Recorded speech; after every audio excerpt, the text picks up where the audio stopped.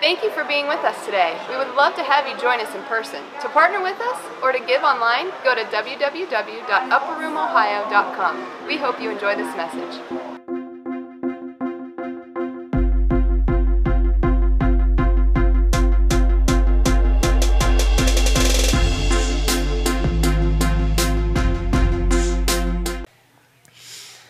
How many feel alive today?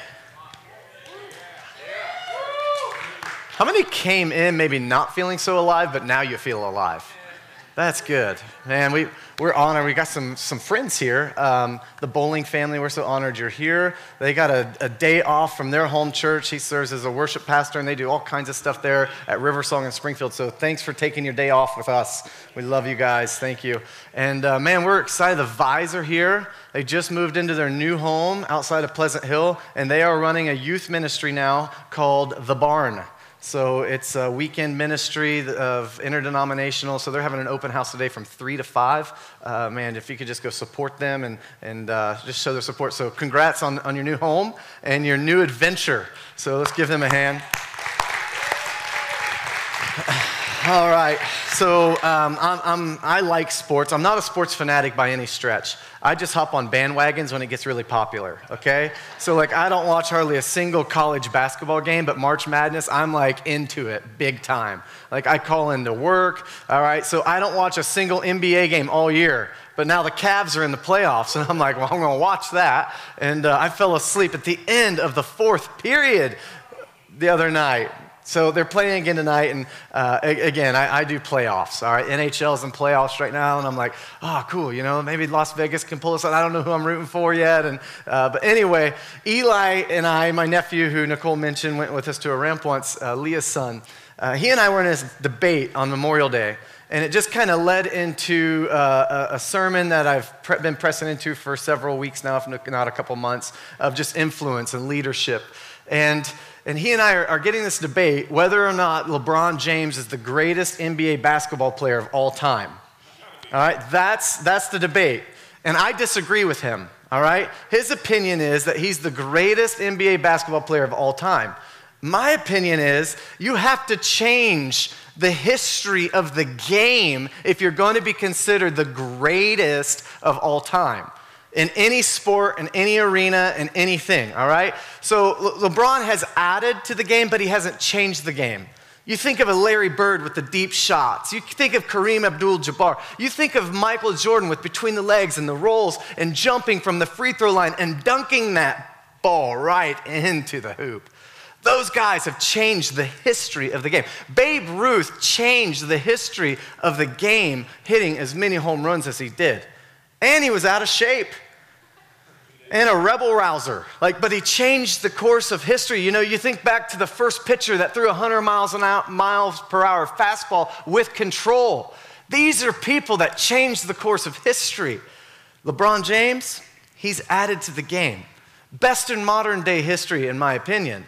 And if I would take LeBron on an average day and Michael Jordan on his best day, I think LeBron would still take him. I do.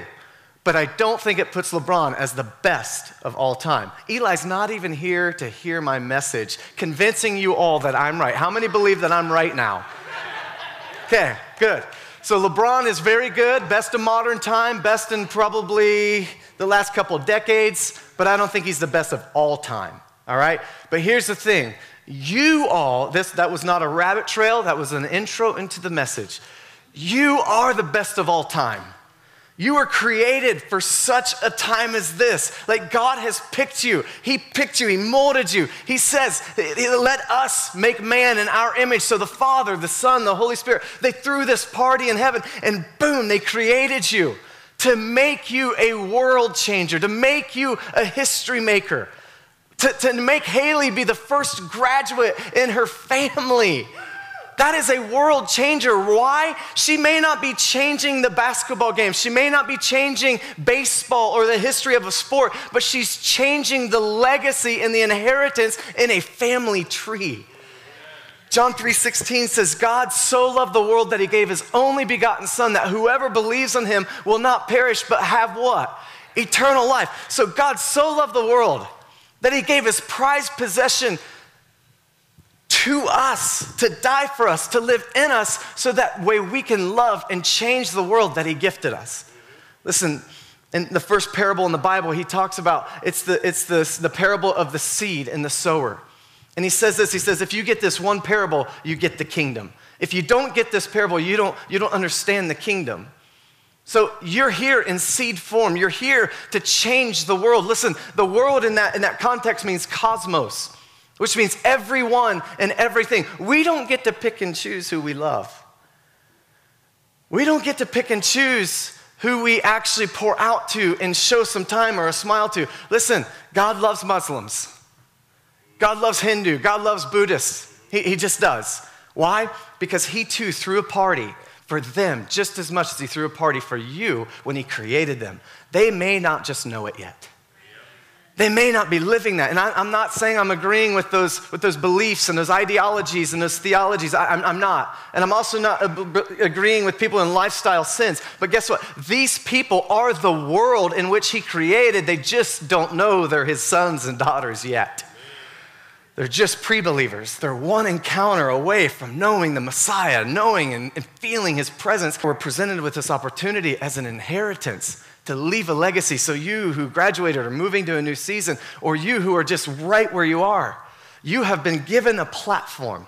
You have been given this place, this position of authority, whether it's working at a coffee shop, or whether it's at a hospital, or whether it's in a school classroom, or whether it's at a campus or in a school, or whether it's at home changing poopy diapers. You have been given this authority and this opportunity to influence nations. Listen, what legacy is, it's passing down to a generation in which you make it better than the way you found it. But here's the thing about legacy. We need to leave this world better than the way we found it. We are in such a microscopic section of time in our life. We are in such a small, tiny little section. We've had a couple of deaths associated to the church and those, some family members here. And I text a pastor friend who lost their founding pastor, a close friend of his. And I just said, listen, heaven is celebrating and welcoming Louis into heaven right now. And I'm declaring the same thing that was declared over my mom and Drew and other people that's been really close to Upper Room that's passed away, that his body would go into the ground as a seed that's planted to bring a harvest. Listen, sometimes we think that, we just show up and things happen. Sometimes it does happen. Like, God's that good. It really can. Like, sometimes I just remember, like, man, what happened? After my encounter, like, what really happened to me? I'm just like, boom, here I am. And it's like, but yet there's these times, and then I look back and I'm like, wait, there was that private time. There was those prayer nights. There was those prayer services. There was that time, like, searching and yearning for more of God. There was a seed time and a harvest. Listen, we are a seed that's put here on earth that's meant to produce a harvest. We may not see the harvest in our lifetime. We may not see the seed that was planted to the server who's going to be changed today because of an encouraging word you give her at lunch. You may not see the full development of the harvest of what you're pouring into your grandkids and great-grandkids. You may not see it. But what if the greatest thing you're pouring into are literally just the person in front of you, one at a time? That's what makes you the greatest of all time, because you're world changers. Mike and I, we've constantly had conversations, and you look at, even on the spiritual sense of sons and daughters, you look at Moeller, Dan Moeller, who's the spiritual father of Todd White. And think about this legacy that Dan Moeller gets to live and get to celebrate in, when all of a sudden you see a Todd White reaching millions of people a year and leading them to the gospel of Jesus Christ to salvation. What if our greatest legacy is not what we leave to people that matters, but what we leave in people that matters, especially our children? Whether that be natural or spiritual, what if? And I really fully believe it is not what if, it is that your greatest legacy is going to be fleshed out through the generations to come in which who you've poured out to. Listen, you were meant to be poured into and poured out of. You were meant to come in. That's why it says our cup runneth over. You were meant to be poured into to fill up so much that you actually leak out to everybody around you. Otherwise, you would be a dead sea. Out of our bellies shall flow what? Rivers of living water.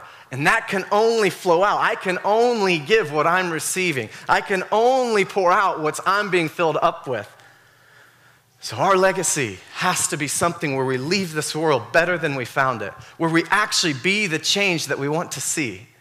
This is just something cool that Jennifer Hetland told me. And I said, what's some advice? You guys should really honor who's speaking and silence those cell phones. Who in the world's calling me at 12:20 on a Sunday? Is it you? Are you messing with me right now?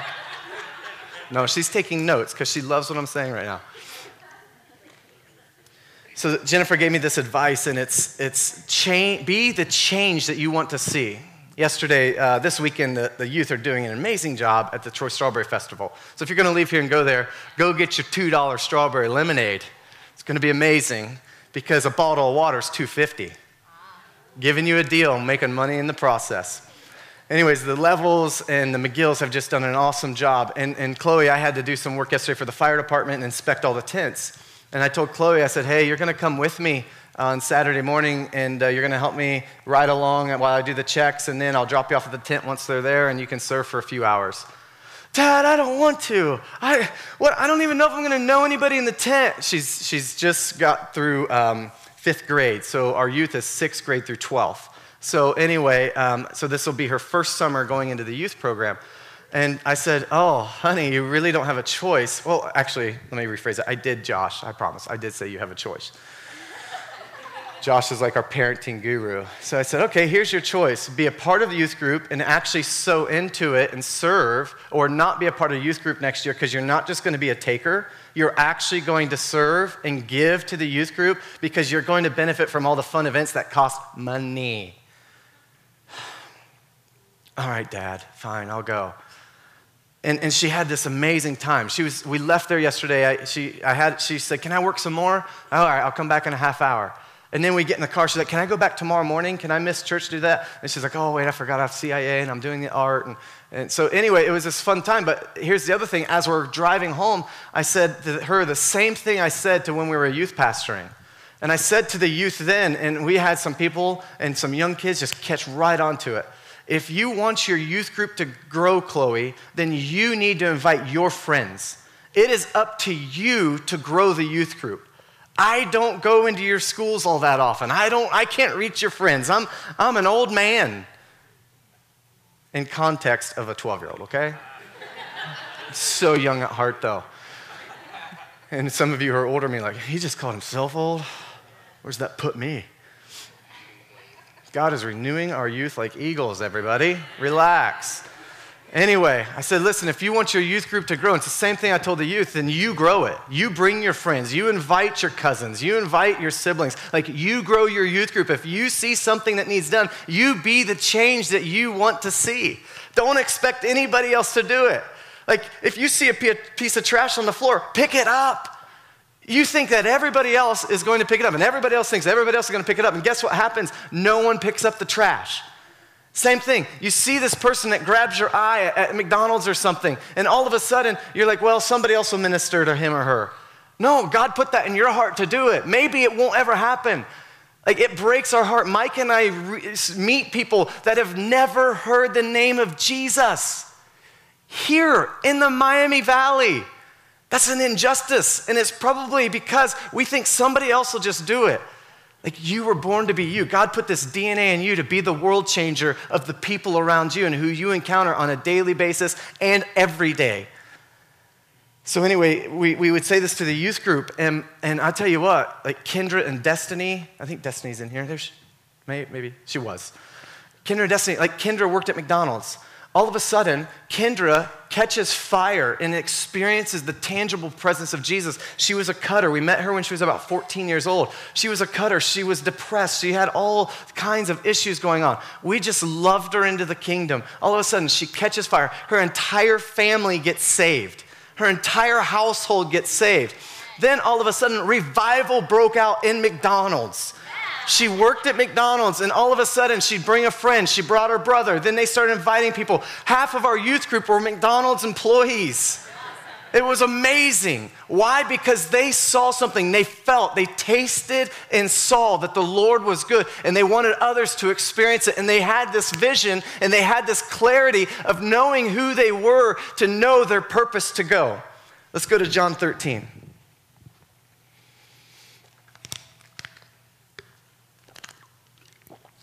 John 13, 3-5 says this. Jesus knew that the Father had given him authority over everything and that he had come from God and we would return to God. Now listen, there is so much depth in that. Here's the deal. First off, he knew that the authority had come from God. He knew he was coming from God, and he knew he was returning to go back to God. So listen, Jesus not only knew who he was, he knew where he was going, and he knew where he had come from. A few weeks ago, we talked about identity and your purpose and what identity is, knowing that you're a child of God, knowing that he wonderfully, fearfully created you. We went through this, and he celebrates you. Zephaniah 3:17, he delights in you. He rejoices over you. You are his craftsmanship. You are his workmanship. You are his masterpiece. You are his good work. So here we see Jesus saying, okay, I know who I am, I know where I'm going, and I know where I came from. Listen, that's always a key, to know where you're going, know that you have purpose. Listen, it's not just about being a son or a daughter, it's about being a son or a daughter with purpose. It's not just about being a church and we come in and we just meet every once in a while on Sundays and we hang out and we have this fun. It's about being a family on a mission. Like, we are still a family with a purpose. Our purpose is to host his presence. Above all things, we just worship him. We oftentimes get confused about what the purpose, the key purpose of the church is. And we think we need to fix and help and judge and condemn everybody. That's not our purpose. Our purpose is literally to host his presence and then to be so missional that we bring other people in to encounter his presence and get saved. Like, that's missional. But we're not just a group of people that's inclusive to hold it to ourselves. We can't become so inwardly focused that we get externally bound. But we can't become so externally focused, we become inwardly bound and we're unhealthy. So all of a sudden we have this balance to say we are family, we know who we are, but we have purpose. We're family on a mission. It's the same thing with us. So Jesus in John 13:3 here says, I know who I am, I know where I come from, and I know where I'm going. And then it goes on to say this in verse 4. So he got up from the table, took off his robe, wrapped a towel around his waist, and poured water into a basin. Then he began to wash the disciples' feet, drying them with the towel he had around them. Going down to verse 12, after washing their feet, he put on his robe again and sat down and asked, do you understand what I was doing? You call me teacher and Lord, and you are right, because that's what I am. Listen, he had to clarify that. Like, this is his covenant brotherhood. This is his sons. This is who's closest to him. This is who he's pouring a legacy out to. And he's saying, listen, you call me teacher and Savior. You're not just one in the community or a Pharisee calling me teacher and prophet. You call me teacher and Lord. So then he goes on to say in verse 14, and since I, your Lord and teacher, have washed your feet, you ought to wash each other's feet. I have given you an example to follow. Do as I have done to you. I tell you the truth, slaves are not greater than their master, nor is the messenger more important than the one who sends the message. Now that you know these things, God will bless you for doing them. Listen, he knew who he was, he knew where he was coming from, and he knew where he was going, and he did it with purpose in his identity. It took 30 years to grow up as a son to do 3 years of ministry. There was the baptism experience where the Father says, this is my beloved Son with whom I'm well pleased. He hadn't done a miracle yet. He hadn't raised the dead yet. He hadn't preached the Sermon on the Mount. He hadn't died on the cross, but yet the Father saying, I'm proud of you, Son. And then 3 years of assignment after 30 years of preparation. Esther, she's in this, she's basically like a zero to a hero, and she doesn't compromise her beliefs, and she doesn't, and if you don't know the story, just look it up and read it in depth. But here, she doesn't compromise her theology, she doesn't compromise her beliefs, she doesn't compromise her morals, she's not coming from royalty. But listen, she didn't sell out. She didn't say, well, it's about the king. She wasn't in this competition to just win. She was in the competition to change a nation on assignment because she knew the king, so she had to marry a king. Listen, this was Esther's story of saying, listen, it's the least likely to do the most great things. It's the zero to the hero. It's the nobody to the somebody. And you don't have to compromise to do it. You are called to leave an inheritance, a legacy for just who you are and God put in you. You're a carrier of him. Let's move on. Listen, God has such great plans for you. Like even when we start to doubt this and even say, well, maybe not me. Listen, God doesn't just take the leaders and the business owners and the politicians and all these people to have influence. Do you realize that Joseph was a number 2 guy that was calling the shots through the influence through Pharaoh?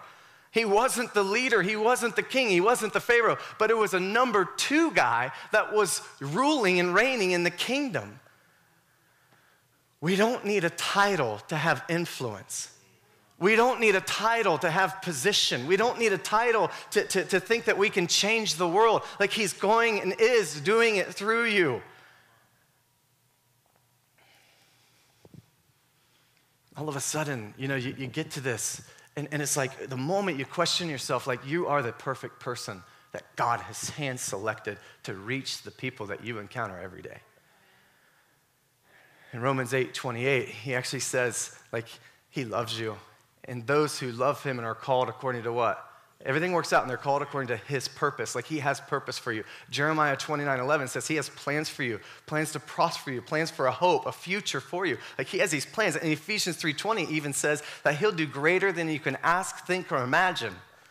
He is working out. He is moving ahead of you. He is ahead of you in time. He's behind you in time. He was with you in your worst. He's with you in your best. And he doesn't look at you any differently. Listen, Jesus in John 13:3, knowing where he came from, but knowing where he's going. Listen, there's a reason that your windshield is way bigger than your rearview mirror, but there's still a mirror there to just remind you just a little bit of where you don't want to go back to.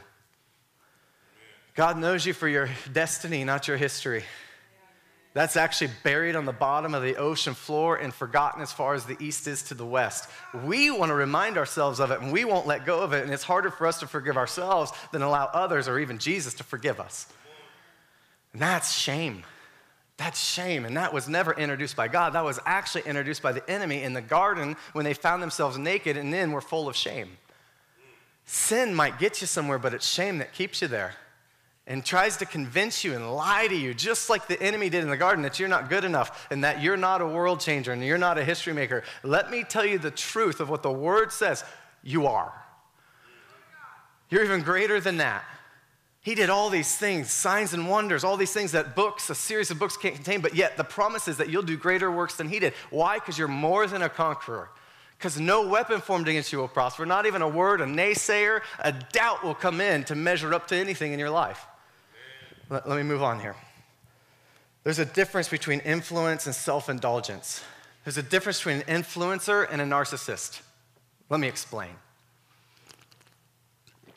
I love trying to create words that like fit together or rhyme, Have you noticed that? I love it. Sometimes I even make up words just to make it sound great. An influencer versus somebody who's just self-indulgent for themselves here's the difference. Are you in it for the pay? Are you in it for the prestige? Are you in it for the platform? Are you in it for the popularity? Or are you in it for the purpose? Are you raising up an influence for yourself, or are you raising up an influence for the kingdom? Are you serving yourself, or are you serving God in the platform that's been created for you, no matter what that is? And there is not a lesser platform than the greatest one. Why? Because we just read a scripture that says you're not, everybody's equal. Jesus is sending them out, and he's saying, now you guys do this. And he's sending them to wash each other's feet. And he's like, listen, a servant or a master is not greater than a servant, and obviously not greater than the one that sent you.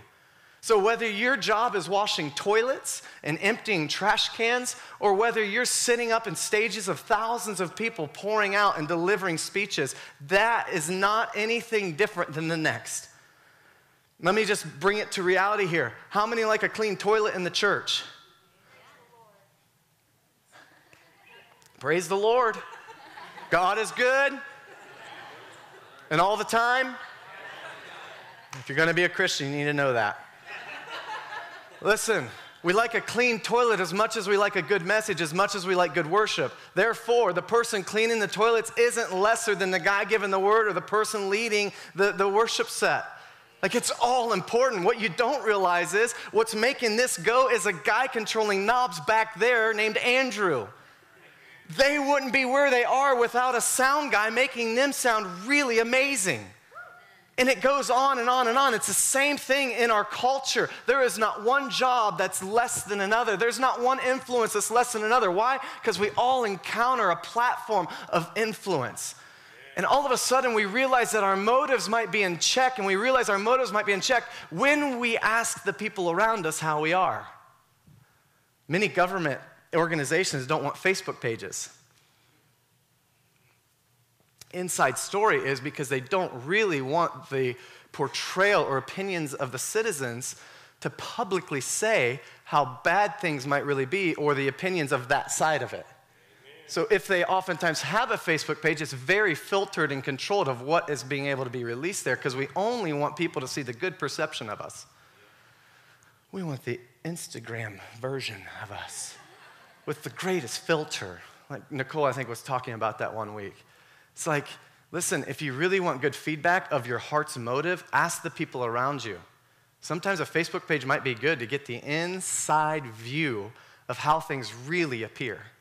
I want to know. I want to know if my heart's in check. I want my friends around me. I want you to keep me in check. Iron sharpens iron. I'm not above reproach. I want to know, is my heart pure? That's my prayer often. Is that my heart stays hungry, my heart stays pure, and I stay humble. Listen, I've got all these invites, and I'm flying next weekend to Minnesota to speak to probably 1,500 or more people. I don't say that to brag. I say that to say, listen, God has picked up this zero, and he's making me into so hard to think a hero. Like, God sees something in me that I don't even see in myself. It's highlighted to people, around and all this, but it's like my heart is just tender, and I never, ever want to lose that. I don't want to get an arrogance to say, listen, it's only about the invites. Look at me. Look, did you see that on Facebook? Did you see that video? Did you hear that word? Did you hear that prophetic word? Did you see all those healings that broke out? Like, listen, if it's not about him, then I don't want to be a part of it. If it's not about glorifying the King in everything I'm doing, then I don't want to be a part of it. It's not about me. It's not about an influence. It's not about a following. It's not about a prestige. Listen, it's really about him. The kingdom of heaven is forcefully advancing, and forceful men lay hold of it. Let me just move on here. At work, or in your influence, whatever that might be, are you partaking in the discord? Are you partaking in the gossip? Are you partaking in the naysaying and the negativity, or even just the slander towards your bosses or your employees or whatever that makeup might be? Or are you being what God's called you to be in that space of being an ambassador for him, being a peacemaker for him? Are you being the things that he's challenged and called us to be for him, to be a light? Are you being the salt and light in your workplace and the influence in your home and the people around you? We are called to be that. Let me move on here. Matthew 16:26 says, for what does it profit a man if he gains the whole world and loses his own soul? Or what will a man give in exchange for his soul? Are we willing to sell out for the money, for the prestige, for the power, for the popularity, for the platform? Look at me. Or are we really willing to press in and say it's about him? Like, I worked really hard to get to where I am in my career as a firefighter, and put in a lot of time. And I try to do my very best as a training lieutenant. And here's the deal, but it's not for me to look good. It's so that our firefighters will return to their families and their kids and their wives after every shift. That's the greater good. For the kingdom, whatever it is where you are, like, it is not about you. It's not about me. It doesn't matter when the Shekinah glory comes, and it doesn't matter who gets us there as long as we get there. And our Our heart should be that we can get as many people into that as possible. Like that should be our heart. And you don't have to be an evangelist to do that. You just have to have the ability to share your story and love, even just a little bit. Let me finish up here. Luke 9, 1 through 2 says this, and then we're going to go to a few verses, 6, 9, and 17. It says, when Jesus had called the 12 together, he gave them power and authority to drive out all demons and cure diseases, and he sent them out to proclaim the kingdom of God and to heal the sick. Going on, so they set out and went from village to village, proclaiming the good news and healing people everywhere. Verse 9. After this, the Lord appointed 72 others and sent them 2 by 2 ahead of him to every town and place where they were about to go. Heal the sick who are there and tell them, the kingdom of God has come near to you. Verse 17, the 72 return with joy. How many like that we can have fun in church? How many like that you can actually smile and laugh as a Christian? Christianity's fun. You should get saved. He's a good God. His goodness leads you to repentance. 72, returned with joy and said, Lord, even the demons submit to your name. Like, listen, all this to say, he has given you authority to go make disciples in your going. You don't, the schools help, the resources, the books, they all help. But guess who the greatest example of all time of being a Christian is? Jesus. And how did he live his life? What did he do? He prayed for the sick. He saw people get healed. He brought joy. He changed atmospheres. He raised the dead. He went and met with down and outers. He met with the people that no one else would meet with. He touched the people no one else would touch. He embraced the people that no one else would embrace. One of the things that the Lord's been challenging me with the last few months as all these big doors are opening and all these influences and different things with different churches and movements. And it's like, but he's been asking me this question, will you still meet with the one?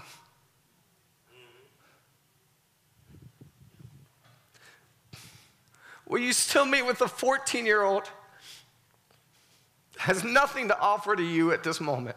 Will you still meet with a drug addict who really has no value to give to you at the moment? And he's been challenging me and Christopher, Christy's husband, Christopher, he's such an amazing guy, and he has this beautiful story of breakthrough and coming from heroin addiction.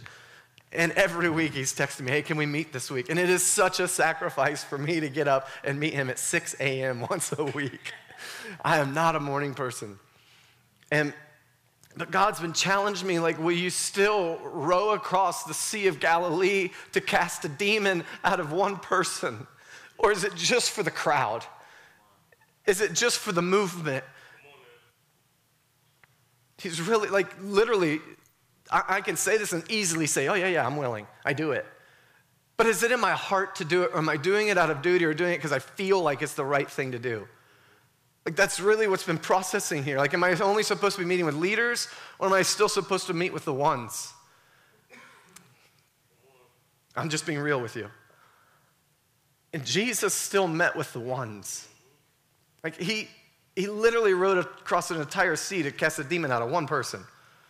He sat next to a woman on a well who was an outcast from every aspect of life. It goes on and on and on. Jesus is our greatest example. Let me read this last verse. Colossians 3:23 and 24. I hit on this just a little last week.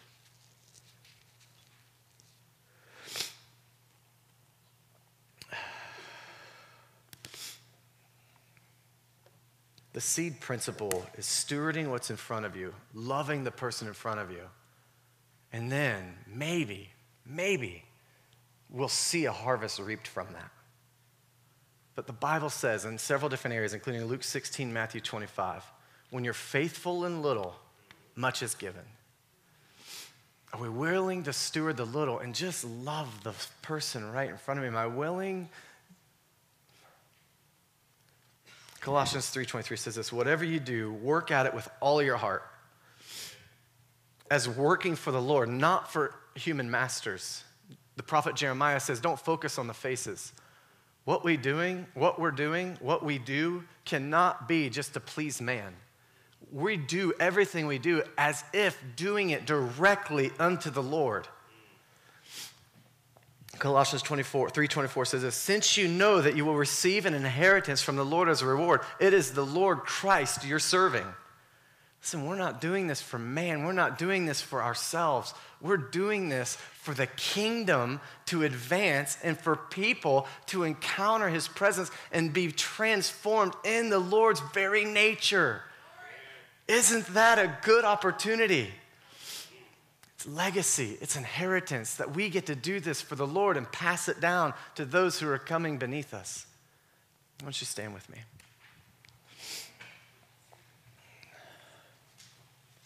We've messed up along the way. My wife and I, we've not always, still not, the greatest leaders. But God's put some passion in us, and he's, for some reason, called us to be the pastors here.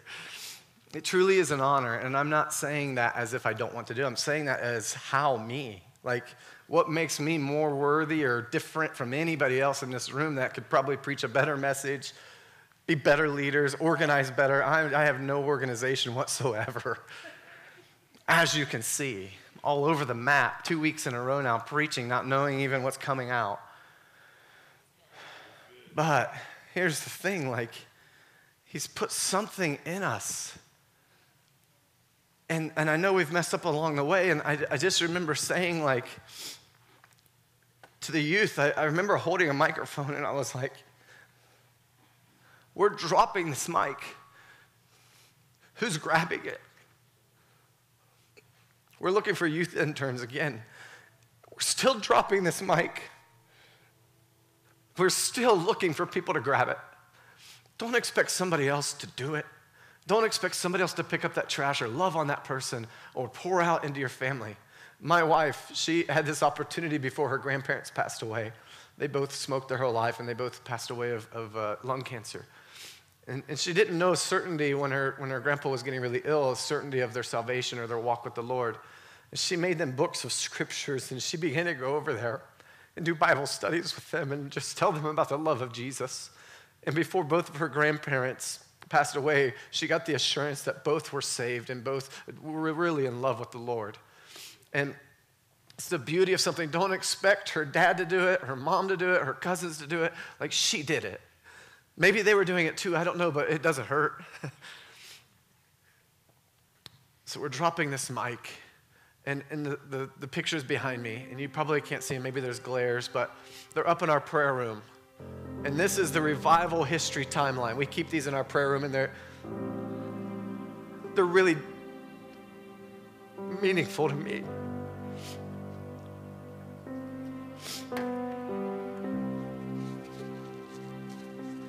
And I'll tell you why.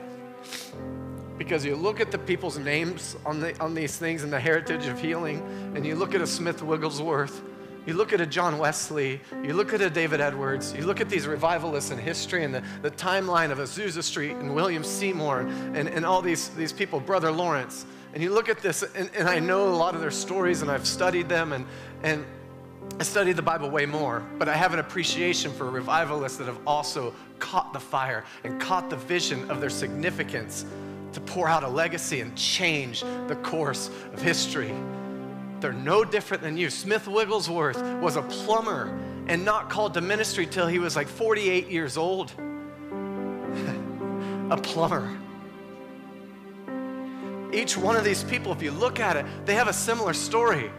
You go back in history and you look at these people and you look at Catherine Coleman and you look at these people, like some of them had divorces, some of them had like weird stuff even. But God still used the unlikely to do the least likely for the greater good. And I believe that's what he's calling you to do, each and every one of you, whatever that is. And I'll say this, two things usually fuel you, either passion and a love for something or frustration of something. Either way, both are good to fuel you, to motivate you, to see the multitudes and be moved with compassion like Christ was, to see the need, to see people in need, and then moved with compassion and compelled to actually do something about it. Not talk about it, not go in the huddle like the disciples. Well, Jesus, they're hungry. Shouldn't you do something? No, you go do something. You're going to pass out the bread. You're going to feed them. He saw them and was moved with compassion. He didn't just have sympathy, it was compassion. He was compelled to do something.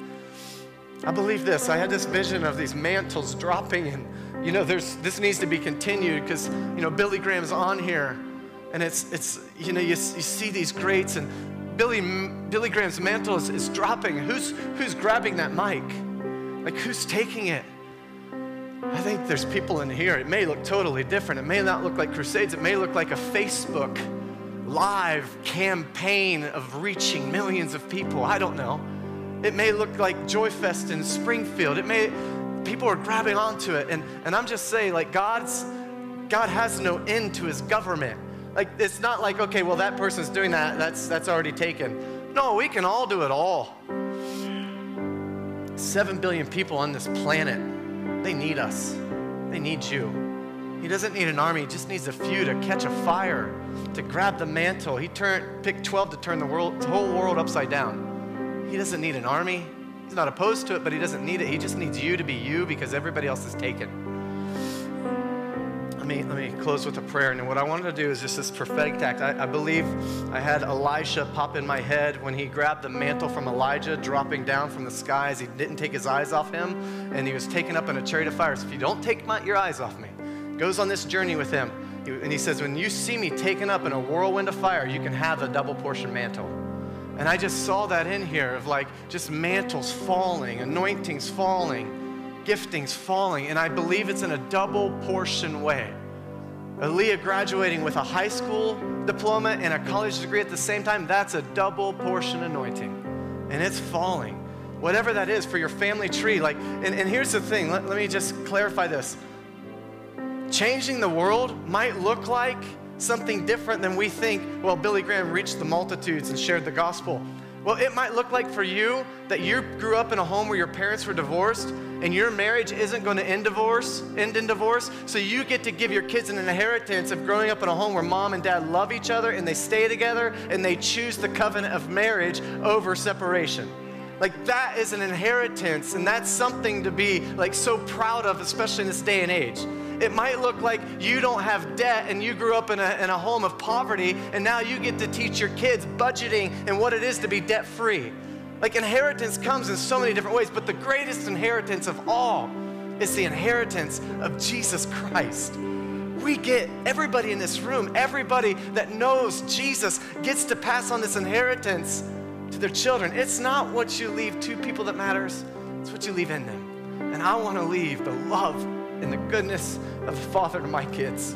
When I leave, to me, nothing else matters. So these mantles, they're dropping. It's a double portion.